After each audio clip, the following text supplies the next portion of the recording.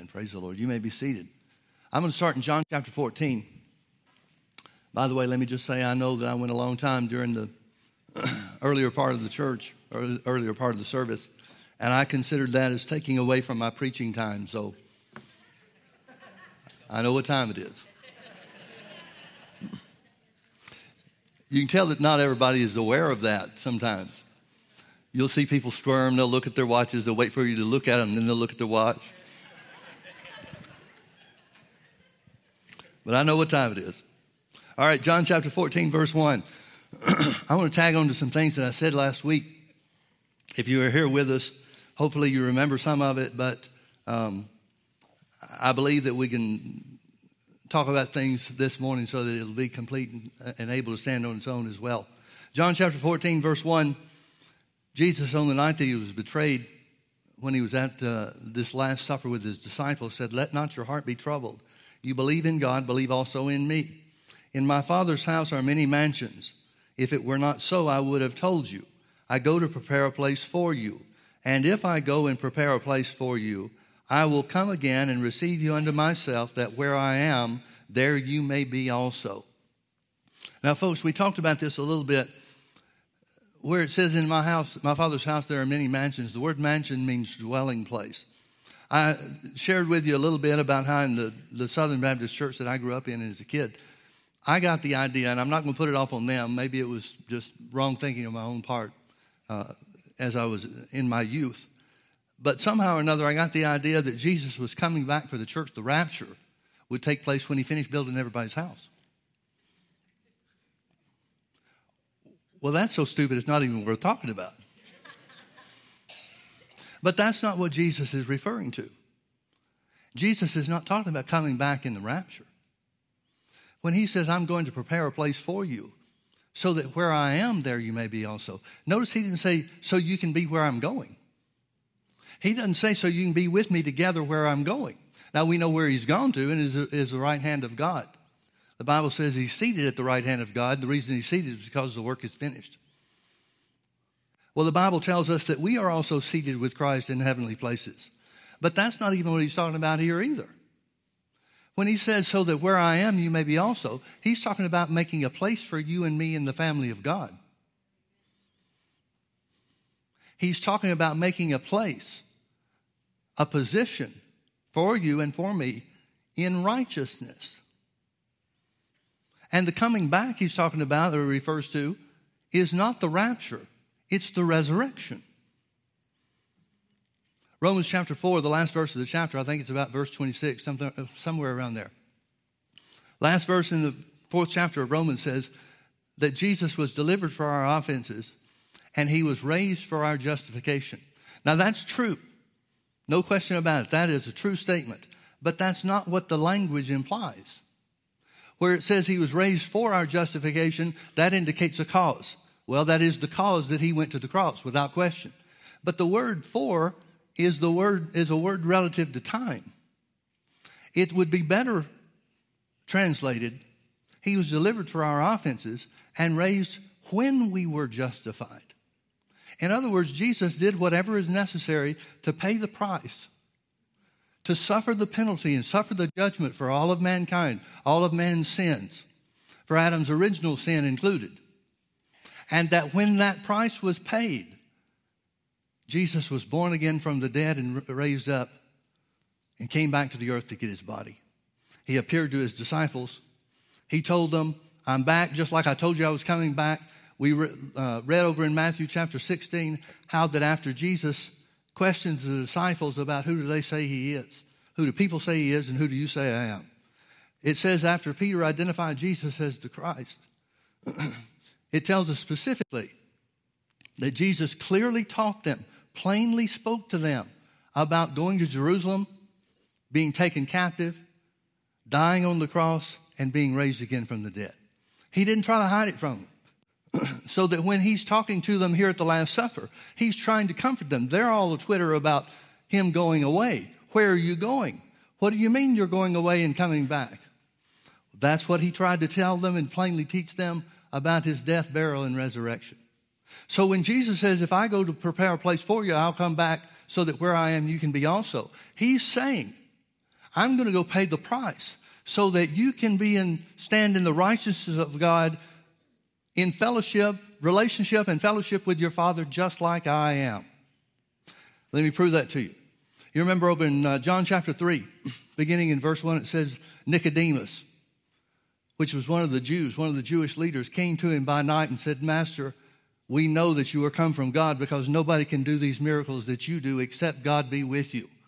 You remember how Jesus answered him? Jesus answers him very specifically, very directly. He said, except you be born again, you cannot see the kingdom of God. Now, is Jesus changing subjects? Nicodemus is talking about miracles and God being on Jesus because of the miracles. That's the proof that he has. That's how he knows. Jesus says, except you be born again, you cannot enter into the kingdom of God. Jesus would not be so rude as to not reply or respond to the statement that Nicodemus made. He's very simply saying the new birth is the entrance into the family of God. The new birth is the entrance into the realm of the supernatural, even the miraculous. Well, what does the new birth provide for us? 2 Corinthians 5:17 or 5:21 says that God made Jesus to be sin for us who knew no sin, that we might be made the righteousness of God in Christ Jesus. How are we made righteous? Through the new birth. So the place that he's preparing for them and us, the place he has prepared is a place or a position of righteousness. Look at chapter 15, verse 1. Jesus says, I am the true vine, and my Father is the husbandman. Every branch in me that beareth not fruit, he takes away, and every branch that beareth fruit, he purges it, that it may bring forth more fruit. The word purge is the word clean. Remember, Jesus washed the disciples' feet and said, now you're clean. He says further on in John's, the 15th chapter of John, he says, you're clean through the word that I've spoken to you. The purging is not suffering. It's not some tragedy or terrible thing that God brings on to you to see how you can handle it, to make you stronger. That's not the way it works. God reprimands us through his word.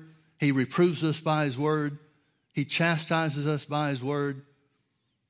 He encourages us by his word. And that's what he's talking about. He said, now every branch that bears fruit, he purges or cleans it, that it may bring forth more fruit. Now you are clean through the word which I have spoken unto you. Notice verse 4, abide in me. The word abide means to dwell in or to stay. He's saying, stay in me. Stay in me. Abide in me, and I in you, except as the branch cannot bear fruit of itself, except it abide in the vine, no more can you, except you abide in me. I am the vine, and you are the branches. He that abides in me, and I in him, the same brings forth much fruit, for without me you can do nothing. If a man abide not in me, he is cast forth as a branch and is withered, and men gather them and cast them into the fire, and they are burned.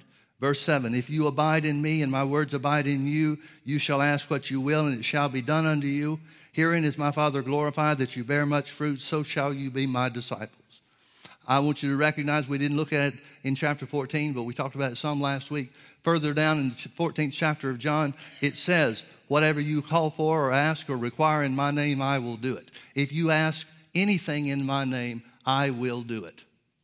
Here he's talking about a place of authority in just the same way. If you abide in me and my words abide in you, you shall ask what you will, and it shall be done unto you. This is what glorifies God the Father, that you receive that which you call upon me to do. That's what bearing fruit looks like. Now, folks, again, in my Christian experience, I hope this is not the same for you, but I think it's the same for everybody. But in my Christian experience, the hardest thing that I've had to accept or take hold of by faith and dwell in or abide in, stay in, is the righteousness of God. That is the one subject that the devil has beat me up about more than any other thing. And he always uses the same tactics, and that is to show me where I have failed. And of course, the idea or the understanding would be, how can you be righteous if you're sinning? How can you be righteous if you're doing unrighteous things? And folks, this isn't new. This is what Paul experienced too. Paul talks about the same thing. Now let's talk about sin for a minute. The Bible talks about sin as being both a noun and a verb. There's an act of sin, but there's a thing called sin. For example, Adam's sin is a thing. We didn't commit it. It wasn't any action on our part that brought it into being. It's a thing. And the Bible tells us that Jesus died for the sins of the world. The sins of the world, transgressions and iniquities. The sins of the world encompass both actions of sin and this thing called sin. Now, the word sin is pretty much the same word used throughout Scripture, throughout the New Testament. The word sin really has three major meanings. It means to stumble, it means to miss the mark, and it means to offend. Or if it's talked about as a noun, offense. Now, folks, there's a big difference between stumbling and falling. You've seen me stumble on the platform numerous times. I'm always walking. Sometimes I'll get my foot caught or something like that. But you've never seen me fall. There's a huge difference between stumbling and falling. And it is as if sin is a two-sided coin. Paul talked about, well, turn with me over to Romans chapter 5. Let me set this up a little bit better before I go to it. Romans chapter 5, Paul identifies some things about sin that, honest to goodness, I don't think many Christians ever get in their life. They can. It's available to them. But remember also, we talked about this last week, referred to it last week, John chapter 8, verses 31 and 32. Jesus said to the Jews that believed on him, these are believers, we would consider them to be Christians. Now, they weren't Christians because he hadn't yet been raised from the dead. They couldn't be. But they were in the highest state of belief or faith that you could operate in until Jesus went to the cross and was raised from the dead. So it says that Jesus spoke to the Jews that believed on him. A lot of these were Jewish leaders. He said to them, if you continue in my word, then are you my disciples indeed. First thing I want you to recognize, Jesus made a distinction between believers and disciples. He tells what makes the difference. If you continue in my word, then are you my disciples indeed. And then, as a result of continuing in the word, then you'll know the truth, and the truth will make you free. Now, where do believers fall into that? They believe, they're saved, they're in the body of Christ, but they experience very little victory in their lives. Because victory, the victory that Jesus purchased for us, comes only through continuing in the word. Because only when we continue into the word, or continue in his word, abide in him, he's the word made flesh. That would be the same thing as abiding or dwelling in the word. That brings us to a place where we know the truth. And the knowledge of the truth makes us free. Now get this, the knowledge of Jesus being the Son of God, crucified and raised from the dead, is not what makes you free. Now it brings you into the family of God. In that sense, it makes you free from spiritual death. But you can be free from spiritual death on your way to heaven and never experience the victory that Jesus purchased for us, the entirety of the victory that Jesus purchased for us through his death, burial, and resurrection. Because that comes through the word. Remember, Paul said in Romans 1:16, I'm not ashamed of the gospel of Christ, for it, the gospel, the word of God, is the power of God unto salvation. Now that word salvation means to rescue, deliver, make safe, make sound, and make whole or heal. It says the word of God is the thing that brings us into all of those aspects or characteristics or facets of what Jesus purchased for us through his suffering as our substitute.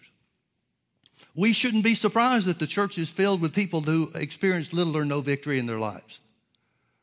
We shouldn't be surprised at that at all.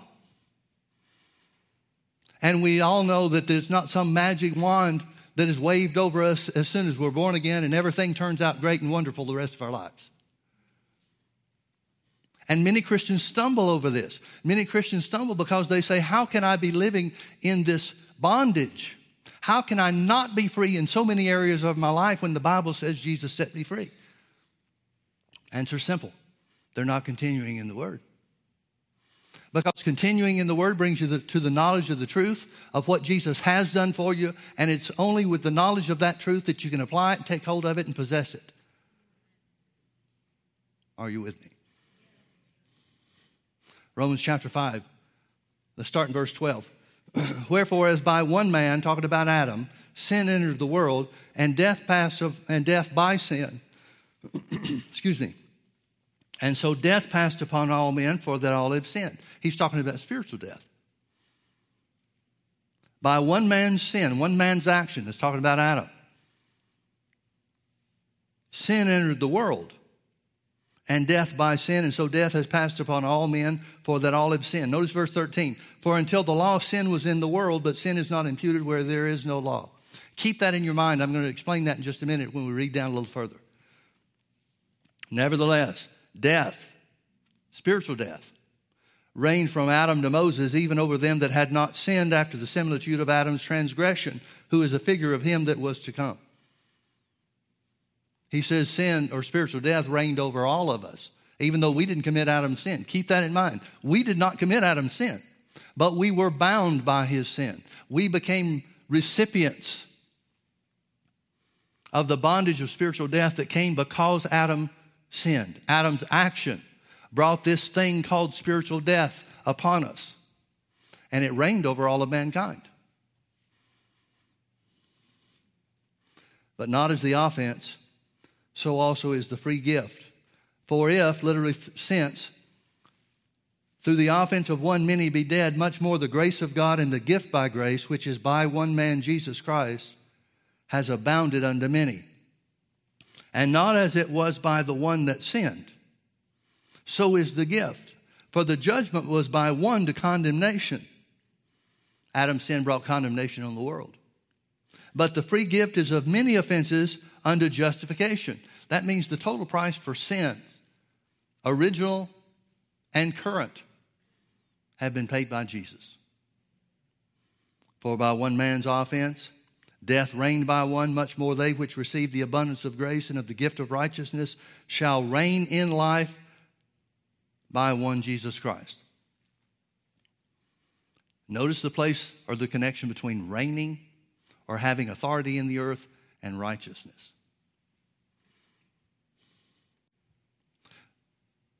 Let's consider something. The Bible tells us that when Adam and Eve were tempted in the Garden of Eden, the devil came specifically, he came with some questions. The first question he asked was, has God said, you shall eat of the fruit of every tree in the garden? First thing he questions is God's word. He wants to know what Adam and Eve's knowledge of God's word is. Folks, the word of God has been important since the beginning. Adam and Eve were created in the image and likeness of God. God breathed his own spirit. He breathed himself into Adam's body, and Adam became a living soul or a living being. What was Adam? Adam was placed in charge of everything God had made. He was literally the God of this world. Satan had no place. He had no position. He had no standing whatsoever. Satan, being a thief, had to borrow a body, the body of the serpent, to even interact with man. Because man is on such a different plane and such a different level, such a higher plane and higher level than the devil himself.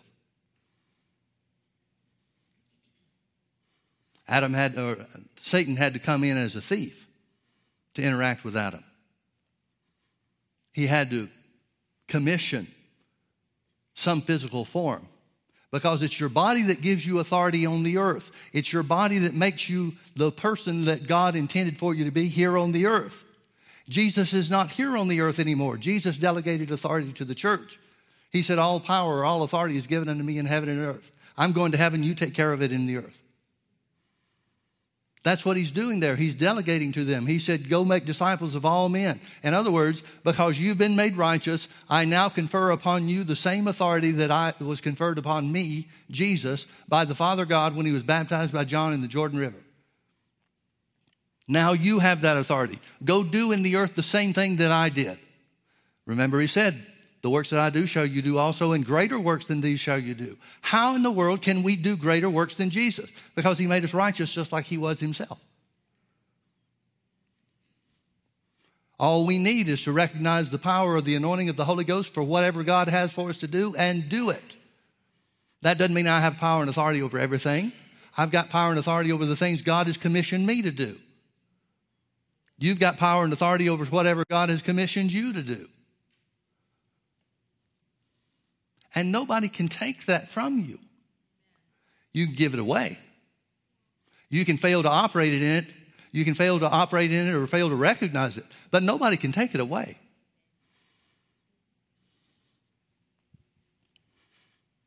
Verse 17 again.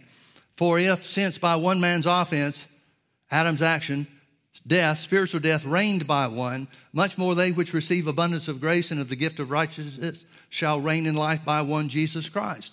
Therefore, as by the offense of one judgment came upon all men to condemnation, even so by the righteousness of one the free gift came upon all men unto justification of life.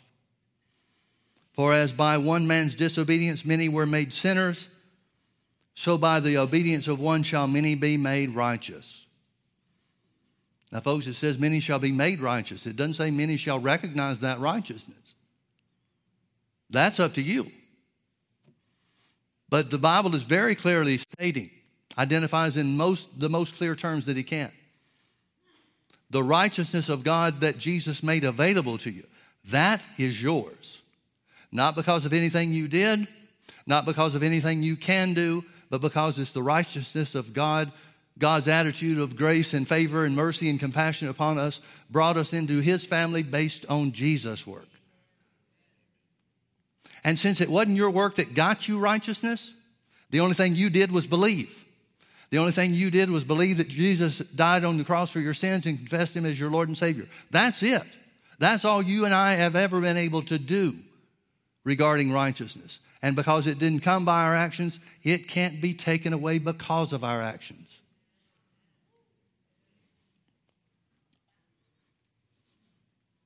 Verse 20.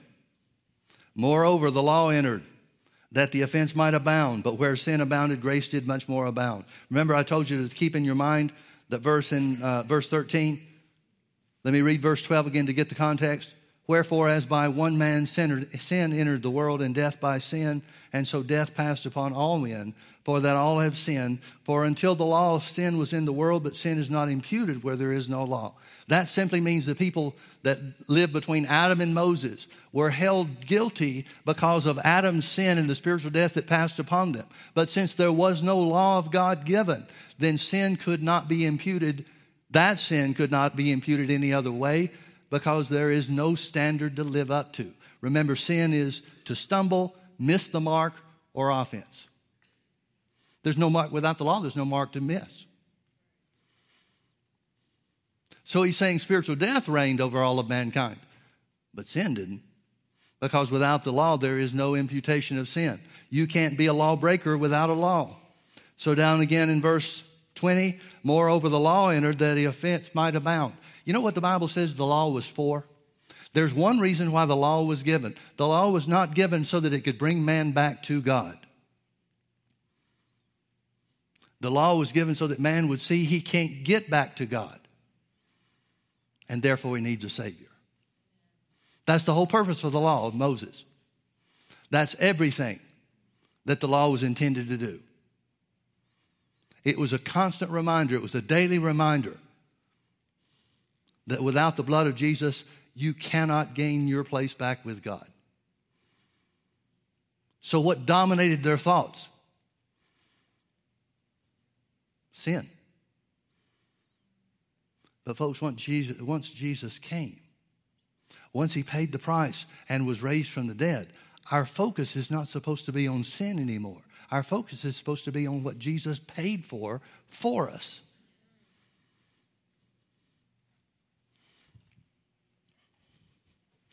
Verse 21, that as sin reigned unto death, even so might grace reign through righteousness unto eternal life by Jesus Christ. Skip with me over to chapter 7. I don't want to go through a lot of chapter 7.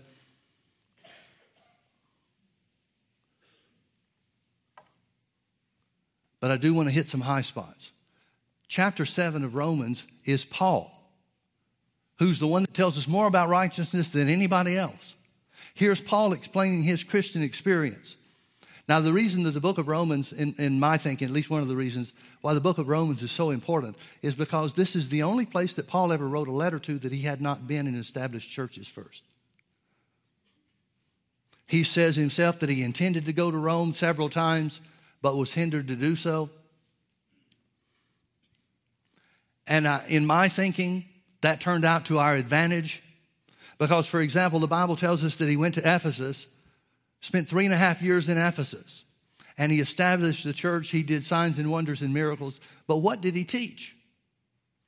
The book of Acts doesn't tell us.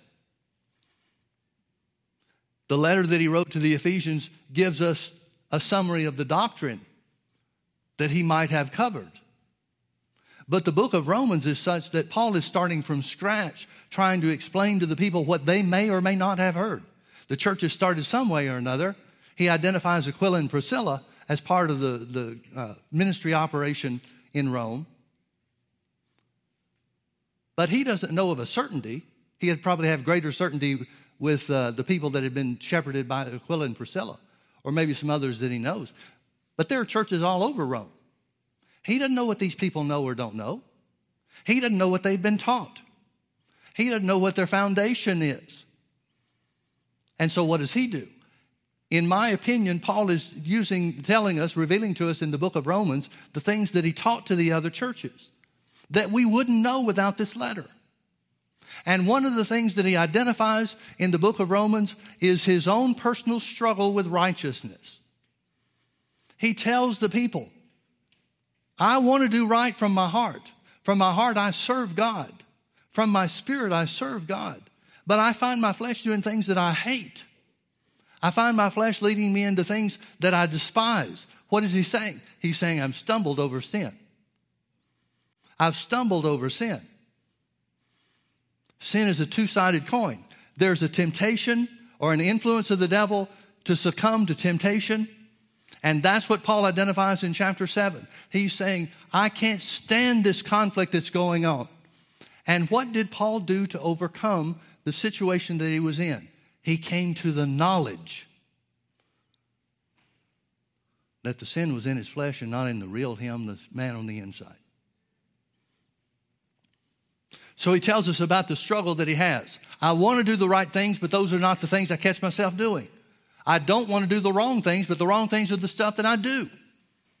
So he says, he concludes this. Verse 24, O wretched man that I am, who shall deliver me from this body of death, or the body of this death? Let me read this to you from some other translations. One in particular I want you to see. For the sake of time, I'll just do the one. What a wretched man I am. This is the International Standard Version. Who will rescue me from this body that is infected by death? I like that. Who shall rescue me from this body that is infected by death? He's asking a question. It's a real question. He's saying, who's going to deliver me? Now, Paul's saved. Paul's in the ministry, and he's talking about the struggle that he has with his flesh. It's not a sin to be tempted, folks. And clearly, he's falling to this temptation. Clearly, he's stumbling, at least on occasion. So he comes to the conclusion, I cannot do this on my own. I cannot do this without some help. Who's going to deliver me? Next verse. Verse 25. I thank God through Jesus Christ our Lord. So then with the mind, I myself serve the law of God. The mind, he's talking about the spirit. But with the flesh, the physical body, the law of sin. Chapter 8. Paul didn't write in chapters and verses any more than we do. Chapter 8 continues with his response to the realization that Jesus delivers us from this body that's been infected by death. So what does he say? He says, there is therefore now no condemnation to them which are in Christ Jesus, who walk not after the flesh, but after the Spirit. Why? Why is there no condemnation? Now get what he's saying. He's saying, when I stumble, I'm not condemned. I've said twice now, there's two sides to the sin coin. The first side is the influence that the devil brings against us to stumble over temptation or to stumble into sin. The other side is who you are, not just what you did. Paul says, Jesus delivers us from this conflict, from this war that's going on between our spirit and our flesh. Why, Paul? Verse 2, for the law of the Spirit of life in Christ Jesus has made me free from the law of sin and death. He says there's a spiritual law. There's a spiritual law. Folks, spiritual laws always work. Just like the laws of physics always work. He's saying there's a spiritual law that always works. What is this spiritual law? He calls it the law of the Spirit of life in Christ Jesus. But what results when we ask Jesus into our heart and the life of God comes into us? Righteousness. The law of the Spirit of life in Christ Jesus is the law of righteousness. So here's what Paul is saying. He's saying the two sides of righteousness. I stumble into sin, but I never let it tell me who I am. I may stumble into sin, but I will never stumble into unrighteousness because I've been made righteous by the blood of Jesus. That's the two sides of sin. Now, how does the devil operate? The devil influences you to sin. He tempts you to sin. And then once you sin, he tells you what a terrible person you are. He tells you that you're unrighteous, and if you weren't unrighteous, you wouldn't have sinned. So he's responsible for the influence of the stumbling into sin, and then he wants to tell you who it makes you to be. Paul discovered the two sides of the issue. He said, I may stumble into sin, but I will never let it tell me that I'm unrighteous. Because righteousness does not come by what you do or don't do. Righteousness comes because of what Jesus has done. Righteousness does not come by what you do or don't do. Righteousness comes by what Jesus has done. Righteousness does not come by what you do or don't do. Righteousness has come because of what Jesus did.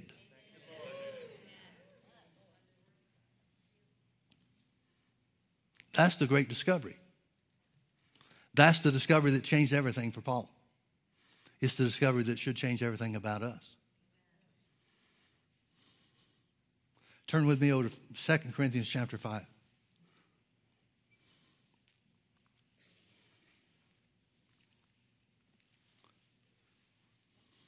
The Bible talks about a lot of things that happen for a righteous man.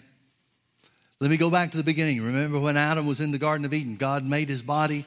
He breathed into him the breath of life. He became a living soul or a living being, and God gave him authority over all the works of his hands. What did God intend? God's purposes and his plans never change. He's always the same. He changes not. What was God's intent? What do we see from the way God created the earth and the authority that he gave Adam, the way that he operated? What do we see about Adam? We see without question God intended and still intends for righteous men to rule over his creation. We can't just say God wills for all of man to rule over his creation. God gave authority to all men, but God, because he desires and would have all men to be saved and to come to the knowledge of the truth, God has intended for and provided for righteous men to rule the earth. Now, a righteous man that was empowered by the Holy Ghost is the example we see in Jesus. That's why Jesus told Nicodemus, you got to be born again. Because it all starts with righteousness. Righteousness is the foundation for authority. It's the foundation for power. It's the foundation for everything God intended for you to do. Righteousness. What's the one thing the devil cannot fight against? Righteousness. What's the one thing he wants you not to see? And once you see it, he wants to try to take from you? Righteousness. Because when you can turn around and say, I'm righteous because of the blood of Jesus, what's his defense for that? He can't say that Jesus didn't die. He can't say that Jesus didn't shed his blood for you.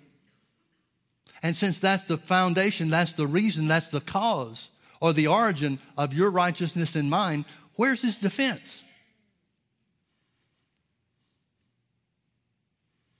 If you won't buy into his claim that you're unrighteous, he can't control you. He cannot control you.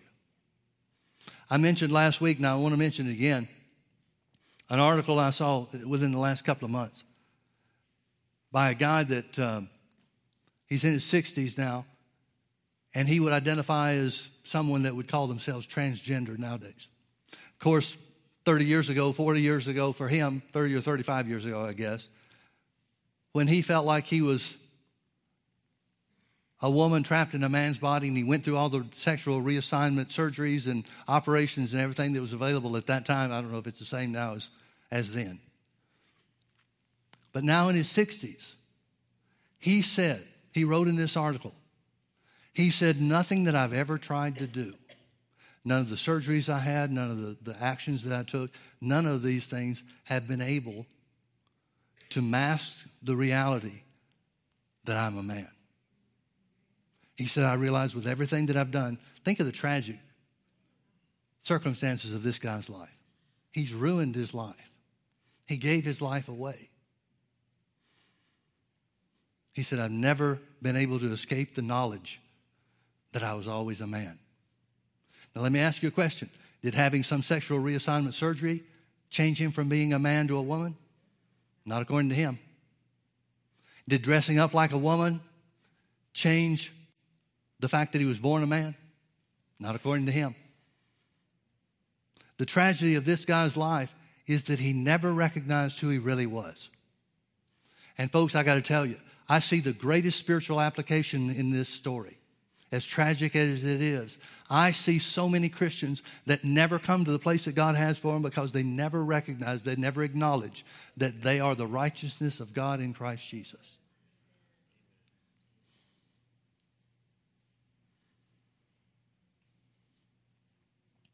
Did you find 2 Corinthians yet? Notice chapter 5, verse 17, I'm sorry. Paul's writing by the Holy Ghost, and he says, therefore, if any man be in Christ, he is a new creature. Old things have passed away. Behold, all things are become new. Now, the old things that passed away weren't physical things. Our eye color doesn't change. Our hair color doesn't change. Whether or not we have hair doesn't change. The physical body doesn't change in any way as a result of salvation. So the all things that become new, he's got to be talking about spiritual things. Well, that fits right in with the Old Testament prophecies. God said, I'll take the old heart, the stony heart out of them, and I'll put a new spirit within them, and then I'll put my spirit in that new one. Those are the all things that become new. So it says, if any man be in Christ, he's a new creature. There's a lot of different translations that refer to this phrase, new creature, in a different way. We don't usually talk to understand new creature. Probably the most common translation, other translation, is a new creation. But one translation I specifically like says a new species of being. Now, folks, let me talk to you for a minute about this. I'll get back to the scriptures there in 2 Corinthians 5, because I certainly want you to see verse 21 before we close. But I want you to understand something. That doesn't matter. The Lord said something to me not long ago. I was meditating on the fact that we've been made new creatures, specifically the new species of being. And I realized, based on some things the Lord said, the question the Lord asked me, I realized I'm trying to get back to where Adam was. Now, that'd be a great place to be, except there's sin in the world. So somehow I had the idea, or was beginning to develop the idea, or maybe just thought it because I never had really thought enough on it. But when the Bible says Jesus came to restore all things, what all things did he come to restore? He didn't come to restore us back to Adam's position. What good would that do? He came to restore something else. And here's the question that got me started on this. Here's what the Lord asked. He said very specifically, very simply this. He said, knowing what you know, if you were in Adam's place, would you sin? Now, folks, we're going to have to think about Adam a little bit. The Bible says, Paul said in 1 Timothy chapter 2, I believe it is, verse 14, he said, Eve was deceived by the devil. What's the guy's name? Adam. Thank you. Adam wasn't deceived. Now, I don't for a minute think that means he understood all the ramifications of his action. I don't think for a minute he considered or understood how could he understand that it would put all of mankind in bondage for thousands and thousands and thousands of years. But folks, if Adam didn't sin because he was deceived, why did he sin? He must have recognized, in order for Paul to be able to say that he wasn't deceived, he must have been able to recognize that there were severe consequences. Maybe he didn't know the extent of the consequences, but he had to know that they were severe. Then why did he sin? Now, folks, you judge this for yourself. I can't say even that God told me this. But remember the progression. Eve was tempted. Eve ate of the apple, of the fruit, and then Eve gave it to Adam. He was standing right there with her. It was only when Adam sinned that their eyes were opened. Their eyes weren't opened when she sinned. Her eyes weren't opened just by herself until he sinned. It wasn't either or. They were a package deal. Either they're going to both sin and both fall, or they'll both stand.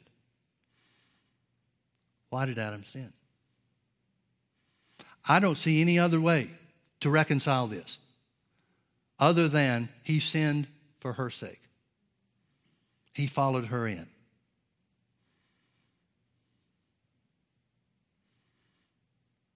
The devil said to her, as God said, you can't eat of every tree. She said, he told us we could eat of every tree except one. In the day that we eat of that one tree, we'll die. Satan came back and said, you're not going to die. God knows that if you eat of the tree, your eyes will be opened and you'll be like God himself, knowing good and evil. Now, I don't know what the attraction was for her to be like God. I mean, she's talking to a serpent. How smart would you expect a serpent to be? She already knows she's in a class of being, a class of existence that nothing else has.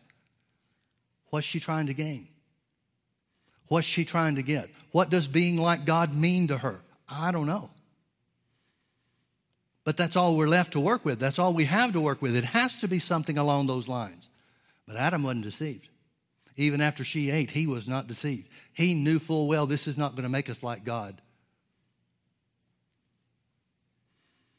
Again, I'll have to say it again. I want to say it plenty of times for you to get what I'm trying to get across.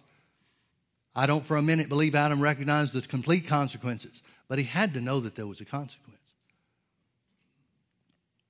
So when he ate, he chose her over God. So here's the question that the Lord asked me. Knowing what you know, if you were in Adam's situation, would you sin? No, I wouldn't. Would you? Don't we already know too much to fall to that? Honey, I'm sorry, but you're on your own.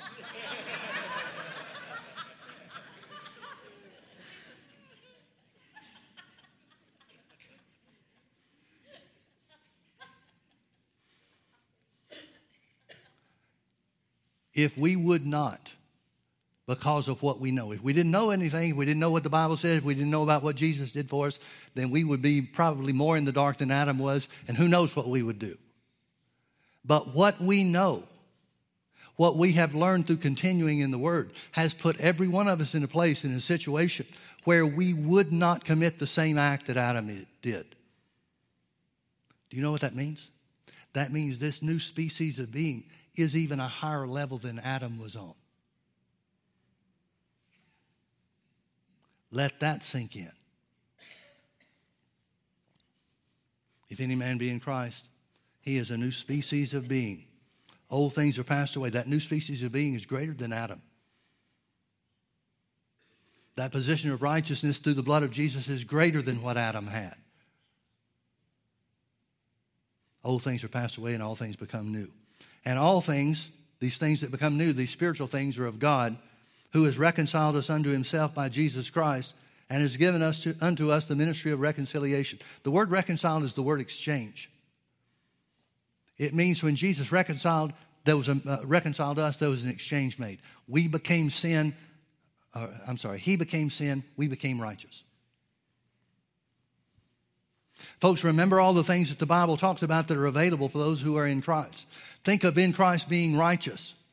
The things that are available to us because we're in Christ is whatever we ask of the Father, He'll do it. The effectual fervent prayer of a righteous man avails much. Through faith, nothing is impossible to you. Those are all blessings. Those are all consequences. Those are all the things that accompany the righteousness that we've gained through the blood of Jesus. Now, if the devil can keep you from understanding righteousness, he can wipe all that out. Or maybe that's not a good way to say it. He can keep all that from coming to pass.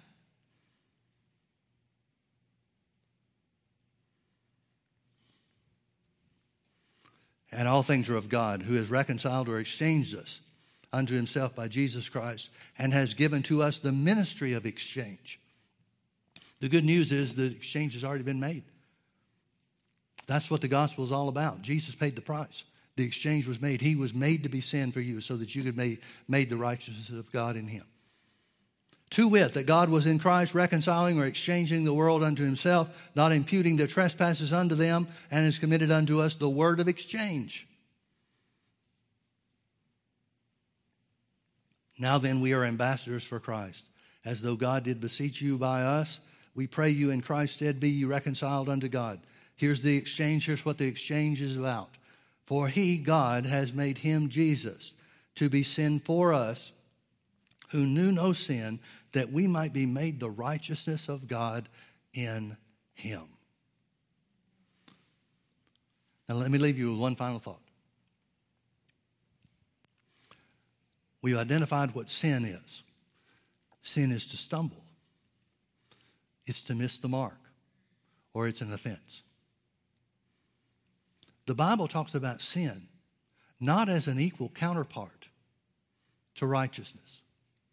Nowhere does the Bible talk about sin being on an equal basis with the blood of Jesus, which was the price that had to be paid to pay for it. Nowhere. I have to be real careful the way I say this. But sin is of such small significance, such little significance in the life of the modern day believer. We think sin is everything. Sin is stumbling. It's not falling down. We only fall down if we accept the fact or accept the claim that the devil makes that we're unrighteous because we sinned.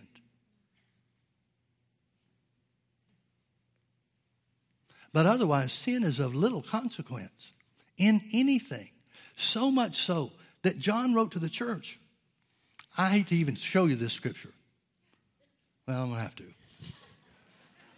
Turn with me to 1 John chapter 5. I'm going to start in verse 13. That'll give you a chance to get there in time. These things have I written unto you that believe on the name of the Son of God, that you may know you have eternal life. Folks, eternal life is something we have now. Righteousness starts now, not when we get to heaven. And that you may believe on the name of the Son of God. And this is the confidence that we have in him. He's talking about the blessings or the result of being in a position of righteousness. This is the confidence that we have in him, that if we ask anything according to his will, he hears us. How do we know if we're asking according to his will? His word is his will. Pray the word. Claim the word. That's always his will. God and his will are one. Otherwise, Jesus could not be the word made flesh. This is the confidence that we have in him, that if we ask anything according to his will, he heareth us. And since we know that he hears us, whatsoever we ask, we know that we have the petitions that we desired of him. Now, what reason, what foundation, what cause do we have to know that we can have all those things that we asked him? Because we know we have eternal life. We know we've been made righteous. We know we've been made righteous. Now, keep reading to verse 16. If any man see his brother sin a sin which is not unto death, he shall ask, and he shall give him life for them that sin not unto death. There is a sin unto death, and I do not say he shall pray for it. Folks, I don't have a lot of time to spend on this, but I've got to make some points. The sin unto death, the only sin there is unto death, is rejecting Jesus. And John is saying, by the Holy Ghost, the only thing that you can't get forgiveness for somebody else in doing is rejecting Jesus. Anything else, you see somebody sin, you can gain forgiveness for them through your prayers.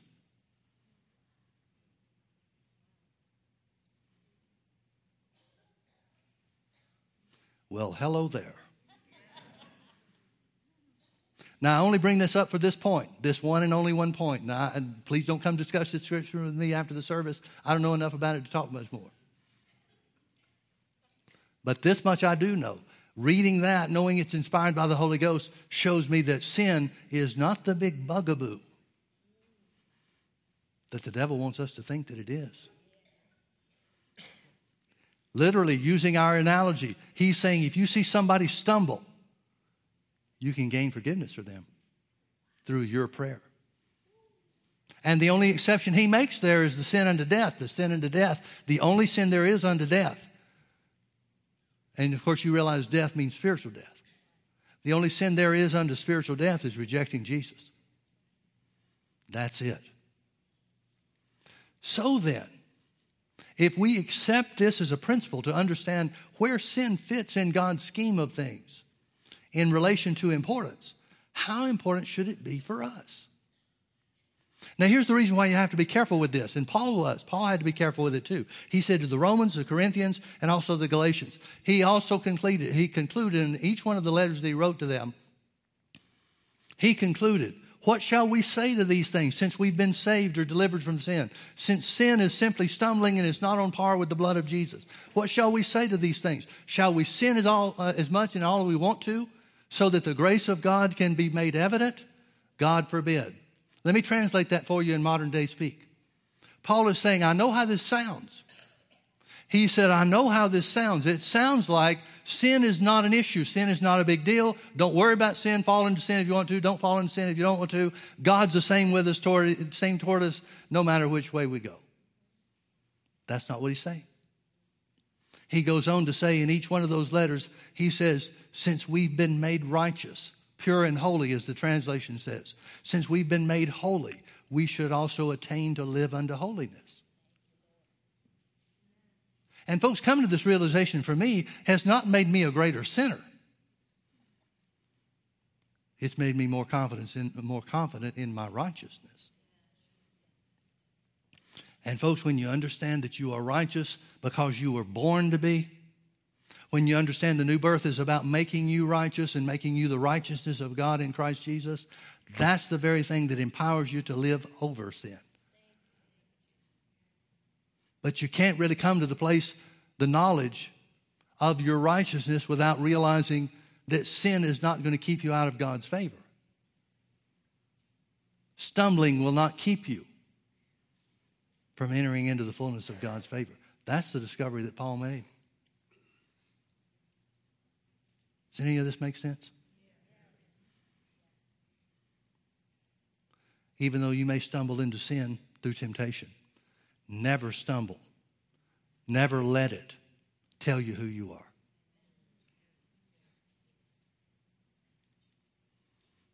In fact, the time that you do stumble into sin is the perfect time for you to declare your righteousness. That seems like a paradox, but it's absolutely the truth.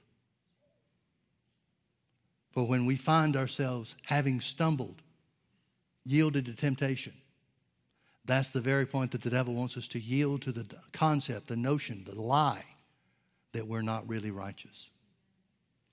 So what do? Well, we appropriate everything by faith. We appropriate everything of God by faith in His Word, don't we? The Word is believing in your heart and saying with your mouth. To confess your righteousness even after you've stumbled keeps you in the abiding power of God. Let's pray.